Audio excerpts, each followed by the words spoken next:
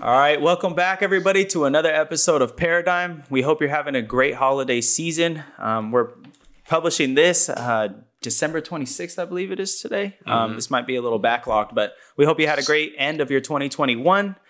Before we jump into today's episode, let me give you kind of a backdrop on what's going on. We're reading Endurance by Alfred Lansing. We're going to be talking about part 3 today.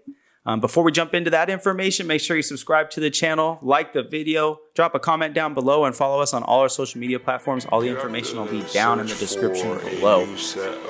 Bread is of little use to the man who has betrayed his soul. Maybe you're the protagonist in your story, but like there's a million other people. So let's start this episode with a little bit of a summary of what happened in part 3. So part 3 begins with, after 5 days of exhausting struggle, the crew was suddenly idle, with almost nothing to do except think. Many of them finally grasped for the first time just how desperate things really were. It had been 5 days since the crew left Ocean Camp, and they had only covered 9 miles to the northwest. They had been forced to stop and even retreat where they resided now. They called it Mark Time Camp. The crew's ultimate goal was still to get themselves out, but they couldn't.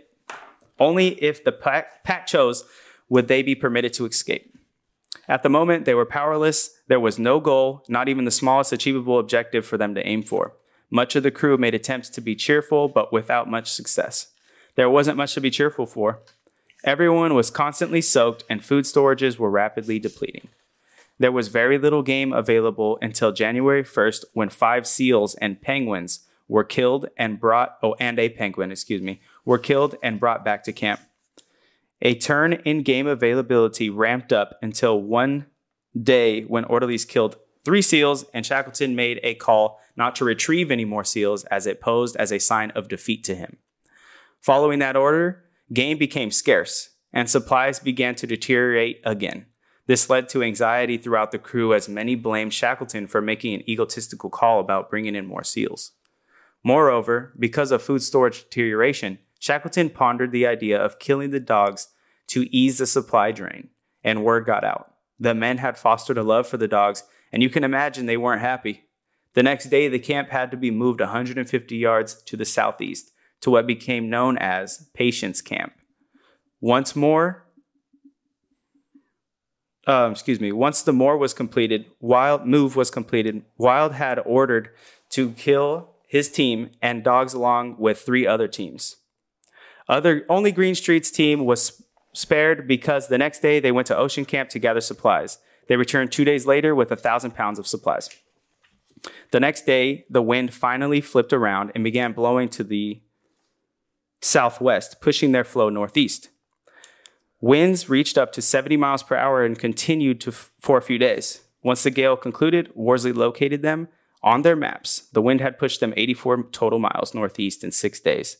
Finally, a glimmer of hope. However, because of the wind, the ice was now packed even tighter and closer together. This meant that half of Ocean Camp was closer too. So a group of 18 men were sent back to retrieve the Stancomb Willis boat, the 3rd boat they left behind. After returning from Ocean Camp with a 3rd boat and any supplies they could find, things were returned as they were. Playing the waiting game, hoping the pack would open up to water sooner rather than later. While they waited, a penguin migration brought over thousands of penguins into their proximity, and within several days, the crew killed, slaughtered, and cleaned 600 penguins. This aided, but did not solve the biggest issue of the crew: blubber storage amounts and starvation. A month after the southerly gale, and they covered 68 miles for an average daily drift of 2 miles. They were slowly moving northwest, approaching the end of the Paulet Peninsula. The men had nothing fresh to read, nothing to talk about, as all topics have been completely exhausted. Many walked around and around their floe to pass the time and observe for changes. Some days were so bad, even the weather, the men were relegated to their tents with nothing to do but sleep to pass the time. When March 9th came, the crew felt a swell that opened and closed gaps between the loose chunks of ice, 4 to 6 inches wide. Flows differentially rose and fell no more than an inch. There was no doubt it was a swell from the open sea. Like that, hopes of escape were revitalized, but not for Shackleton. He knew there could be no escape if the swells increased, but the pack remained close. The swells would grind the ice to bits on which they could not camp and through which they could not sail. The men crawled out of their tents the next day, March 10th, expecting to see the swell had increased. However, they were disappointed to see not the slightest movement. Disappointment grew to grief for much of the crew. The one indication of open sea had been dangled in front of them and snatched away. On March 13th, it had been over 4 months, and the crew had been out on the floe, and a sense of desperation began to infect them. The situation was only getting worse as food stores began to dwindle again. Blubber, flour, coffee, and tea were all at dangerously low levels. On March 22nd, Shackleton began to ponder killing the dogs to slow food use in order to extend food storage. But on March 23rd, Shackleton was walking around the floe looking for any changes. It was a patchy fog morning, and in one of the clearings, Shackleton spotted land. It was one of the danger islets, exactly 42 miles away, and only 20 miles beyond it was their desired destination, Paulet Island. Many of the men found no reason to become excited due to the fact that the pack was showing no signs of opening and was impassable with the sledges. So the land sighting served as another reminder of their helplessness. On March 27th, the misty weather turned into pure rain, soaking everyone and everything. Later that afternoon, the rain became snow, and by 5 o'clock ceased altogether. James was on night watch and was tasked with walking around the floe. He detected some movement in the ice, which he described as a very distinct swell, slowly lifting the floe, and at 5:25 the next morning, the floe finally split. Within seconds, all the crew members stumbled out of their tents to see 2 large cracks in the floe. In addition to that, the whole pack was rising to a swell. The crew ran and fetched the James Caird boat, and by then, cracks down the center of the floe had widened to 20 feet in some places. Several men jumped across in smaller areas and tossed their stores of meat back to their floe. By 6:45 a.m., everything was safely across the cracks, but another large crack formed as the crew was preparing for breakfast, this time directly beneath the James Caird and 100 feet from the tents.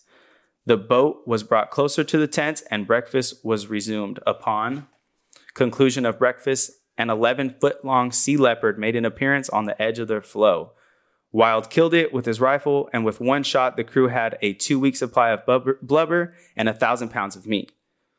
Within its stomach, there was 50 undigested fish left aside for the crew's next meals. Unfortunately, the time had come with no possibility of going back to Ocean Camp to kill Macklin's dog team. But now, not for nothing, as once all the dogs were killed, they were used for steaks and were thoroughly enjoyed by the crew. On April 3rd, another sea leopard was killed, and the morale of the whole crew improved. The crew was now on the floe, 200 yards across, and Clarence Island lay 68 miles north of them. Only bad news was that their floe was headed for the open ocean. Within the next 2 days, their floe veered west 21 miles. By noon on April 6th, Worsley sighted Clarence Island 52 miles away. The sea around the floes were teeming with life, killer whales, penguins, and many types of birds. On the evening of April 6th at 6:45 p.m., there was a heavy thump and their floe split underneath the James Caird. The James Caird and the other 2 boats were brought closer to the tents, and when it was over, their floe had dimensions of 100 by 120 by 90 triangle. The swells continued to beat on their floes, and at 10:30 p.m. on April 6th, Shackleton's voice rang out, "Strike the tents and clear the boats." Once complete, the crew awaited further orders as the swells pounded their floes. At 12:40, Shackleton ordered, "Launch the boats." How long would there be open water for them to sail? Even as they rowed away from Patience Camp, the ice began to close. So that concludes the summary for part 3. In a short-term way to say it, they were playing the waiting game for so long, their food storages kind of came to a dwindling, and finally were blessed with sea leopards and some life to eat, some penguins, all that. Good penguin stew. And then finally the floe cracks after months of being on the ice. They finally get a chance to launch their boats and head towards land. Mm-hmm. So what did you guys think of this chapter? Like, what was your guys' favorite part? Were there key takeaways? It was interesting to see this part, because this is the part of the book where I think the minds of the men are starting to just, their morale is dwindling. Yeah. They're starting to feel the pressure of, when are we going to starve to death? You know, there's just nothing to do. It's getting really depressing, and they're starting to, even the men are starting to kind of conflict more and argue and whatnot. And it was interesting to see how that all played out in this chapter. It was a little depressing. Like there's times where I was reading it and I was like, damn, dude, I can't imagine what they're going through, you know? Mm-hmm. But Shackleton had to make some hard decisions in this chapter, and I can tell, the way that the author is describing it is that he was definitely going through a mental battle, because a lot of the things that they're going through were depending on his decisions, and he had to, you know, deal with the repercussions of those, whether they're bad or good. I think he writes in his diary, I dream of a day where I don't have to think. Mm-hmm. Mm-hmm. Like, because unlike the other men who could just turn off because they're like, well, it's up to Shackleton. Shackleton never gets that. He's always thinking like the next day, the next minute, the next week. Yeah. So I think that's a lot of burden on him. Yeah. In his journal too, where it's just the wait. Yeah. I think biggest takeaway, I guess, a pro and a con of this chapter, like the pros that I really liked, starts to talk about the details of the mentality, the moral, diminishing of the well-being of their minds, them being able to push through hard times, being able to listen to Shackleton, not like be combative with certain things. But I think the thing that I didn't like about this chapter was just very like, what's that word for repetitive? It's mono something. But it's very just wait. It's like the same thing happened over 3 times, 4 times, right? The leopard. Oh, okay, well, now we got to figure out. Okay, now penguins. Okay, now we got to figure out where's the island. Now we got to wait for the clouds to clear. And it was like, it's crazy. I can't imagine being in that situation where in the city where you're idle for too long, it gets, I got to be doing something. But imagine being out in the middle of nowhere where you're uncomfortable. It's freezing outside. Like, you literally can't do anything. Like, you don't have anything to talk about. Like, for months on end, 6 months. Like, it's starting to break them down a little bit. So, like, even when they saw land towards the end of the book, there was some men that just stood in their tent and they were just like, I'm going to wait until this is for sure, like, confirmed. Because to get all hyped up and then they have to wait longer. It's like, I was like, damn, that's crazy. And I think the author did a really good job of capturing the morale of the group in that waiting situation. Yeah, the way it's like written and described. Because you feel it, you're like, man, dude, when is this gonna go? When is this gonna, when are things gonna change? When are we gonna get some sort of change in the story pickup, like the speed? And so he did a really good job of writing to get the reader to understand, like, dude, we're just waiting for all months. The detail. I think everybody that like just us that like go camping, I think we can recognize having to jump into a wet sleeping bag with a wet tent with wet clothes. Like, where do you get any comfort in that? Like, it's freezing. I kept thinking about that. Like, they're just wet all the time. Like, their sleeping bag, like, it's just a little bit less wet than the rest of the wet, you know? Yeah. And like that, it's like you got to choose the lesser evil. That's got to be just awful, dude. And they're packed in the tents, and there's people there's one guy that was just sniffling the whole time, and it was just driving people insane. Right. Yeah, definitely. Yeah, this past week I had that mapping trip from 18th to the 23rd. It got cut a day early because when it said rain, I mean, it was rain. Yeah, it was rain here too. Yeah, it was like, it was the same storm, right? But we were camping on marine clay, right? They put us on marine clay. So basically, water doesn't go through it. It just puddles up on top. So we were mapping all day. We get back to the fucking campground, and it was just puddles of water everywhere, dude. And I just stood there for a second, and I was like, man, this kind of reminds me of Endurance, right? So it's like, what can I do? I was like, it's time to abandon ship, bro. Like, get everything. And we went to the store, grabbed 2 boxes of fucking the biggest black trash bags you can get. Just put everything in the bag so it wouldn't leak in the cars. I mean, clay, dude. If that gets on anything, it's a wrap, right? Damn. And so we put everything in the thing and just in bags, double bagged it, put everything in the cars and took off. It's still raining there today. So it's like, wow, dude. But at that point too, I was like, because I was sitting there, I was like, okay, do we sit here and we try and figure it out? Inside the tents were still dry, but for how long, So I just was like, all right, we got to just strike the tent. Was there heavy wind at all? No, the thing was we were camping in redwood trees. So it was like right where the redwood trees meet the ocean. And so they were thick redwood trees. So all the wind was blocked, but the rain still came in. So it was like, it's time to abandon shit, Yeah, that's rough. But yeah, it was interesting. At least you guys called it though, because I feel like that would have been horrible to stay out there in the rain and to put people through it that they don't get anything out of it was like, so yeah, it was just made me think of that. It was like, dude, it's time to go. Yeah, dude, I couldn't imagine sleeping in the conditions that I'm already a light sleeper, bro. So it's like, I don't know. I don't think I would be able to sleep. Like the wetness, I think. Like that drive me insane, dude, wet bro. Socks, bro. Wet socks are kind of like cold, wet socks. And then you wake up. Remember when they were waking up when the flows were breaking, or one of the watchers had called it, and they just woke up and it was like pitch black outside, and they're just trying to figure out where everybody's at and bumping into each other and stuff. Yeah, awful. Definitely. So I had a big takeaway from this part. I think we've all heard the saying. If you haven't, it's the devil's playground is an idle mind. You kind of see that reflected in this part 3 of this book, because everything was, great. Part 1, they're all getting things situated, getting all the money to get everything ready to go. Part 2, they're finally sailing out there. They get stuck in the ice, but they're still warm. They still have things to do. They're still comfortable. Yeah. They're having a good time. They have things to talk about. And then part 3, the boat, it's done, right? They get out onto the ice. They're finally on ocean camp. You still have things to do. Right? On ocean camp, you're still close to the boat. Everything's still cool. As soon as they leave ocean camp and they have to trek through the not so good ice, socks are getting wet. People are getting pissed off. You have nothing else to do. It starts being a little bit different, right? You start seeing people. There's a part in the book where, Macklin has one of the only dog teams left. Right. And so he's getting prepared to make the final possible run down to Ocean Camp to pick up some of their food stores. And Shackleton pulled the plug because the ice it's too weak at that point. He didn't want to risk the dogs, didn't want to risk the manpower.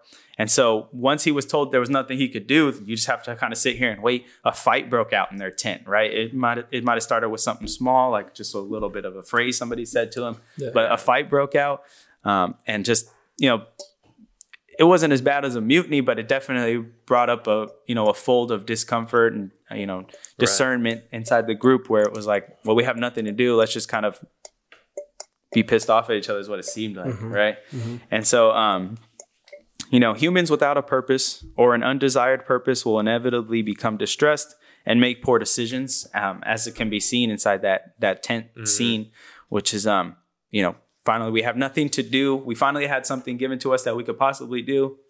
And then hope was taken away. So and just to mention all that on top of the fact that their rations are running out. They're slowly getting less and less food and nourishment. And it's getting colder because they don't have the food in their body. You know what I mean? They don't have any calories. So it's getting worse on top of that. Yeah. And I did notice that they did have a little bit more sense of morality when they did have things to do, even if it was just like killing the leopard or getting the penguins, it seemed like they were all like, all right, at least we have a task to do. The irony in that is they talked about, or I'm not sure if the author just mentioned it or if they actually talked about it with amongst each other while they were on their adventure, but the group that tried to do it before, that kind of went crazy because they had nothing to do, and then their ship goes under, and now they're in that position, and now they're on the brink of like going crazy or actually remaining sane. But obviously, the further you read into the book, luck goes into their favor, right? They stay faithful, but luck is playing a huge part in helping them out.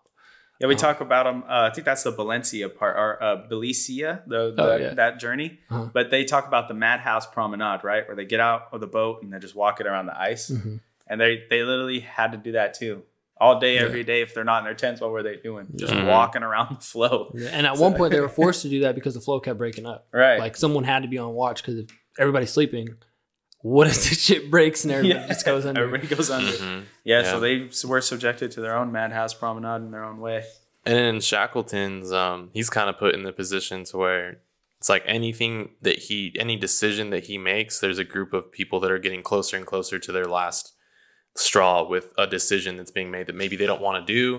And then it causes a debate, right? Like on page 130, on January 19th, a rumor had spread that Shackleton was considering killing the dogs to ease the drain on food supplies. And then that rumor had already set men up for, arguing and debating and whatnot. And I was just like, damn, dude, to be in a position where your decisions is going to cause arguments, have people be, upset or on the brink of getting ready to fight. Just crazy. Do you have something you wanted to say, John? Well, with the dog things, they were just complaining because, like Jay said, that I don't mind something to do. It was new information, something they could like complain about. But when the order was given to kill the dogs, like I don't think anybody complained once. Right. He let the one guy hold on to his, not because he asked, just because he kind of knew, like, okay, you can be the last one. And even then, when those dogs were ordered to be killed, like there was not even like a use for that. Just like there's like okay. I guess they were just arguing over the value of the dogs. Yeah, that's what it says. Mm-hmm. Something to think about too is like because leadership and stuff seems like Shackleton's type of leadership is he never really seems like it's portrayed in the book that he never left things up to discussion on what we should do next. It seems like it was portrayed in the book that Shackleton's leadership, he never really put things up to discussion. Like, well, what should we do next? Because maybe I'm not sure. I see. And that's just because when orders are given, they got to be absolute because they're like in a dire situation. I can't fucking make every decision with 20 guys weighing in on it. Mm-hmm. It's just not how it works. You guys need to follow me. Yeah. Yeah. I think we discussed that a little bit. Like, I think there again, even if Shackleton wasn't making the right decisions and it was hard for him, like someone has to take that role. And like John mentioned earlier, like all the other men, the 20 men that are out there not having that responsibility role or that leadership role, don't have to sit there and have thoughts in their head the whole time. Shackleton's the only man that has to sit here and think about everybody else's well-being all day, 24/7, making sure everything's all right. Obviously, other men are going to provide some guidance, but if anything, everybody could just point at Shackleton if they wanted to. Right. True. Yeah. Ultimately, that's his responsibility. That brings up a good question. When you're in what situation does it call for, this is the decision, follow the order versus let's discuss? Right. When do you think that would be appropriate? Because if I think back just to my mapping trip, I have people with me. There's things that I need to achieve. Right. I can do them in different ways. So I discuss them with the people I'm with.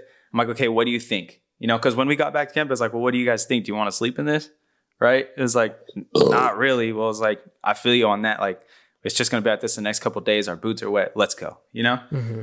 In that situation, it can be discussed. But if it's life and death, I think that's what the playground, it switches completely. Yeah, it all changes, right? Yeah. That's like case by case. With them, he was the captain. They signed up for the trip. Right. You came to a mapping trip as you guys are all equal peers. Right. So that makes sense. More at risk, you think, like military? The level would be, of seriousness too, because before they left in chapter 2 or chapter 1, they discussed like the legal signing of hey, Shackleton's leader, like you're signing away the rights to listen to this man while you're on this voyage. Maybe urgency plays a part where you're like, okay, no, I'm making the decision, but people don't gotta listen to you as well. Too, you can try to see the leadership role, and maybe people don't want to listen to. So you went to a camping trip and you guys are all equal peers. So like, you guys are more of a democracy, right?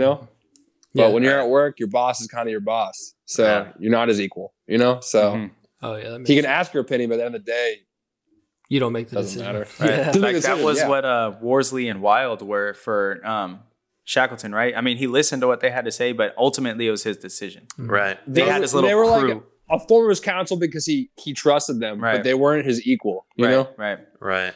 Yeah, definitely. So learning how to identify those type of situations would, impact how you move as a leader if you're a leader in some sort of situation. Yeah, absolutely. Because like John said, it's base by base, right? Like it's almost like even situation by situation, and then it's step by step. Right. It depends on what step you're like. Are you guys? Is it at that life and death point? Are you guys recognizing that you guys might become that life and death point, but it hasn't reached that yet? Like, so I think there's stages within stages, and it's situation by situation. Yeah. Well, like a perfect example on like a normal situation, not even normal, but like in my school right now, the superintendent had to decide whether they're going to do mandated vaccines for the school system or not for the teachers. Yeah.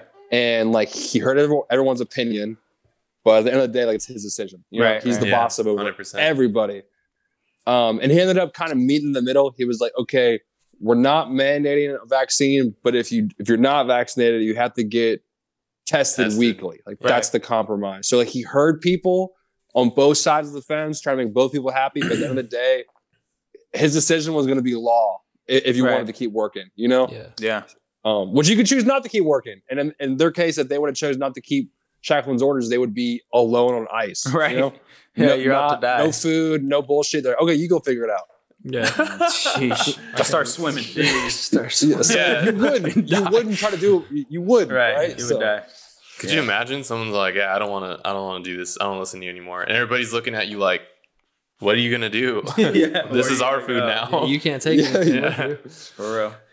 So one of the biggest takeaways that we wanted to really extract from this book is, you know, besides enduring like hard times, would be leadership qualities inside of Shackleton that we can extract. There was a couple in this part. One that really stood out to me is on page 128, where it says Shackleton was not an ordinary individual. He was a man who believed completely in his own invincibility, and to whom defeat was a reflection of personal inadequacy. What might have been an act of reasonable caution to the average person was to Shackleton a detestable admission that failure was a possibility. This self-confidence of Shackleton took the form of optimism, and it worked in two ways. It set men's soul on fire, as Macklin said. Just to be in his presence was an experience. It was what made Shackleton such a great leader. But at the same time, the basic egotism that gave rise to his enormous self-reliance occasionally blinded him to realities. He tactically expected those around him to reflect his own extreme optimism, and he could but be almost petulant if they failed to do so. Such an attitude, he felt, cast doubt on him and his ability to lead them to safety. So this kind of all ties back to the idea that, or the action that Shackleton didn't allow them to bring in any more SEALs at a point, right? They were like, we're moving, we're going to keep moving. So if we just keep adding meat to what we're moving, it's just going to be heavier, right? So he was like, all right, no more capturing meat. And then immediately following that became just a scarce time for meat. So just supplies started dwindling, right? So I think John had a really good question related to this. But, you know, that was used as like kind of a tool to attack leadership qualities inside Shackleton whenever things kind of got tough. Food's low. Man, if Shackleton would have let us bring in that one more SEAL, we'd be good for another week. Yeah, what if? Right? What if? But, you know, I think John had a really good question about this leadership quality. Yeah. So I guess the question is either being a leader or someone that you've seen, whether you're a follower and the leader had to make a decision, but after the fact, it ended up being the wrong decision, right? And you're like, Monday couch, you know, coach and be like, I would have done the other thing, you know, obviously. Being a leader, sometimes you make a decision and it's wrong. And you got to be able to face your team and be like, okay, that was wrong. But we got to move forward. Complaining about it's not going to work out. And I'm not going to apologize. I'm trying my best, you know? Right. It's really easy to make the right decision in hindsight. Right. And that's why I think one is a good thing that Shackleton didn't leave decisions up to democracy. You know, he was like, hey, and he never apologized about it. Just even with myself, you know, this is my first year being a teacher and I got to be like a leader to all these kids and I got to teach them welding, like an actual skill. And sometimes like, I got to backtrack on like how I teach them something, or if I'm giving them advice to do something and they fuck it up. And the reason why they fuck it up is because my advice, I'm like, sorry, dude, I thought it was going to work out. Like you didn't know better. You thought I did. And I tried to give you my best option and it didn't work out. So we're going to try this. Like it's just what it is, you know? Yeah. So, but I got to tell them, at least for me, I tell them, hey man, I made a mistake. That was my bad. You know, I didn't know. Yeah, I think a leader is always that person that give you like the sense of guidance and to feel like, yeah, I know people want to believe that, or like when we do seek guidance, we do want our guide or our person, our leader to be right 100% of the time. Obviously, that's not realistic. Yeah. And obviously, for Shackleton's situation and the men wanting to be hesitant to be like, well, if he would have took the meat and we would have got more like. To debate that is like going against everything you've led up to this point. You've let Shackleton get you here. You've let him, so everything could be Shackleton's fault, but at the same time, you have to also accept the responsibility that you accepted his guidance. Right. You accepted that could be wrong, but we don't want to accept that. We would like to put the responsibility on somebody else that has more experience, that has the leadership quality. But at the end of the day, it's hard. I think you make a decision. If it's wrong, then you don't ever want to come off as like, oh, I'm so sorry, guys. It will never happen again. But like, you learn from your mistakes and just do it again. That reminds me a lot too. Just, on Twitter and stuff, there's in the finance community, in like the trading community, there's these guys on Twitter called furus, fake gurus, who call out these plays, right? Mm-hmm. And then people lose money and they're like, fuck you, so-and-so, you made me lose money. And the dude's like, I didn't log into your account and press buy, dude. Right. That was your decision. I'm giving you this advice for free. Yeah. So if it didn't work out, my apologies. A lot of them do work out, Mm-hmm. So I have a question to spin your that. own way. So I think where we were kind of getting at is if our leader is wrong, right, at work, or if we're a leader, how do you want them to address that wrong? Right? Do you want them to own, like, for me, I would like them to own up to it and just kind of be like, I might be more experienced in this field, but I don't know everything. I would like a $5 Starbucks gift card. In the Shackleton one, I wouldn't need the apology. Right, right. Don't we're in a drastic scenario. Right. Okay. But in a normal one, just I would like some sort of them owning it too, being like, I was wrong. My apologies. We're gonna try this again. Right. Just the fact of just saying that you're wrong. Like, hey, this wasn't the right decision, but now we know it wasn't. So it's like, let's work. Yeah. Let's keep working. Because that's a strong leadership quality, right? Like to recognize that to take responsibility, take accountability, recognize that you are wrong, and let's all move forward together. And if someone does have an issue, let's bring it to the table now, and don't hold resentment when something else comes up in the future. Right. Obviously, like John said, Shackleton, this situation is a lot more different because it is dire. It's like, if you guys aren't listening to me, then we can figure out how you can get on your own. But obviously, if you go on your own, you're going to die. Right. There's really no other option. Right. Like, so it's a rough situation to kind of figure out.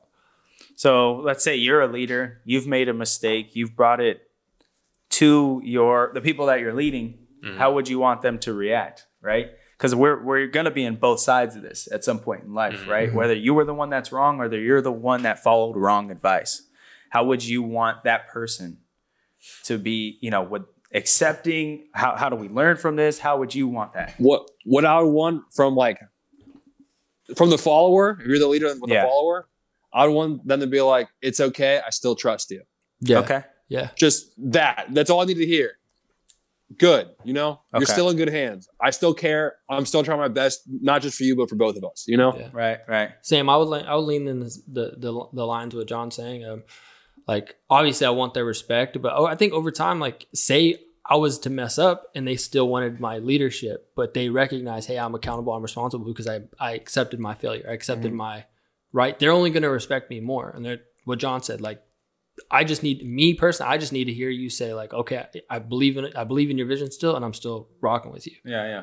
That's all I need. And it's like, okay, cool. I'm glad we're not like on two different pages now. It's like you want to see the leader that made the wrong decision just acknowledge the fact that it was the wrong decision. Mm-hmm. Doesn't need to be that they're right, or they're like, oh, I'm sorry, or kind of like just acknowledge that it was the wrong one. Yeah, right. You know what I mean? Like, I went with my gut feeling. We had all this data, right, and we made an interpretation. We made a move off of it, and if that was the wrong move, maybe I interpreted it wrong. How do we learn from that? And you can trust someone like that, because if someone did make the wrong decision and they don't admit to it, or if they're just saying like, oh no, you guys are wrong, like this was the best, like that'll like kind of polarize the situation, I feel like. Right. You know what I mean? Something I've seen too, just in my life and like in my career, is that oftentimes when people who get into leadership position because they've been doing it for a long time, they've gained respect and merit, they're a leader for a reason, right? That they're normally the ones who acknowledge that they fucked up and this is the new game plan. People who get into leadership positions may be underqualified for different reasons. Maybe they were promoted because of degree or of them knowing somebody, different reasons, they're the ones who normally are quick to put the blame back on you. Yeah. In this scenario, maybe that's biased to me saying that. That's what I've always. That's what I've always seen. It's always like, we failed because of you. I'm like, what? Maybe not you directly, but they're saying that to you and your crew, right? You guys weren't good enough. But the real leader who like earned it, he's like, we fucked up. That's my bad. Like, and then normally the crew's like, you know what, man, you're our leader for a reason. You know more than me. That makes me think of what was that book you showed me, Way of the Superior Man, where he said it's more respectable for a man to admit his fears or to admit his fear, right? Rather than to like just say like, oh, I'm not scared of anything, or I don't have that. It almost kind of reminds me of the same situation, because if your leader was acting like as if or just casting blame or just not taking any responsibility, then you kind of would lose trust with that person. You lose respect for a leader who blames you for everything. Exactly. That sucks. That's a sucky feeling. You're like that elf in Harry Potter. Dobby? You're like Dobby before he's free. He's like, you swine. It's all your fault, Dobby. Yeah, definitely. I just watched that movie, dude. Dobby just died 10 minutes before this episode. No bullshit, tears. I was like, bro, that was sad, crazy. dude. I love Dobby. He really went out.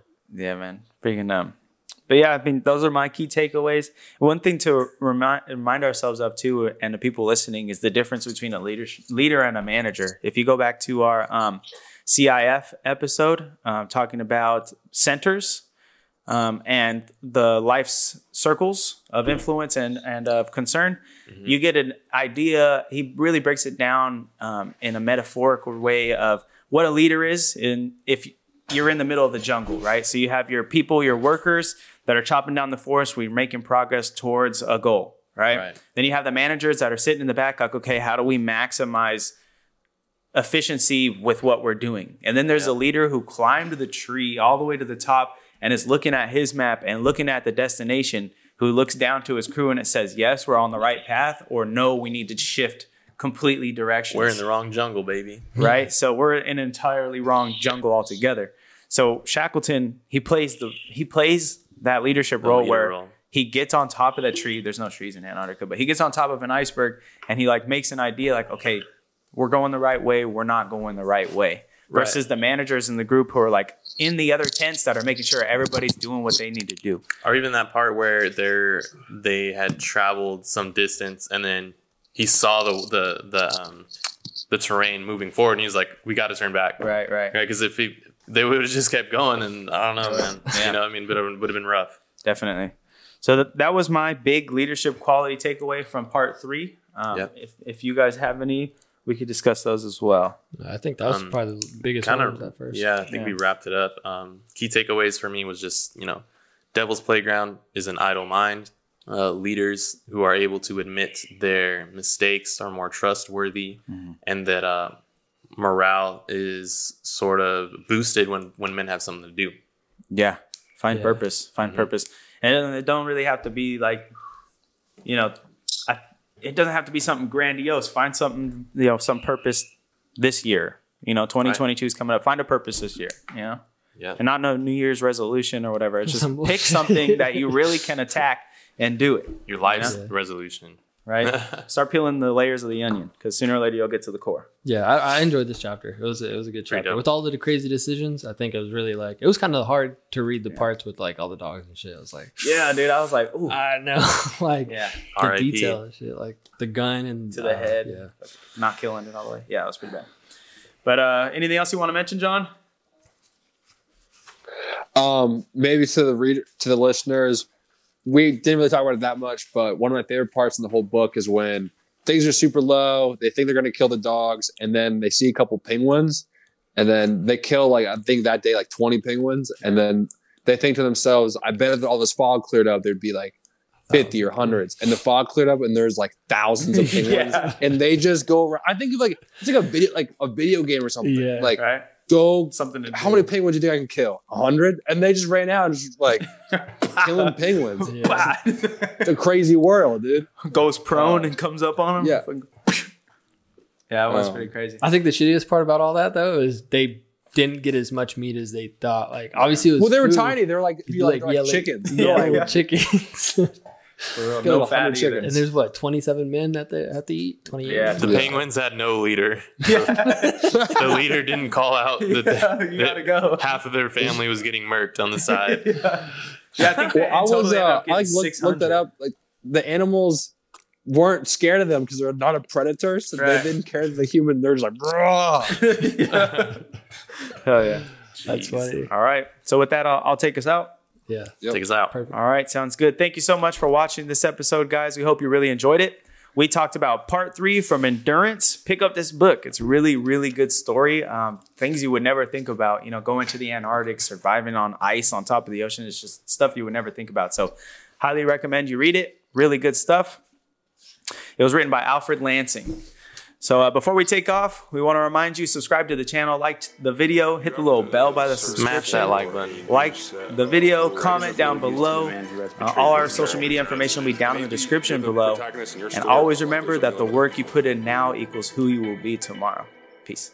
Peace out. Peace.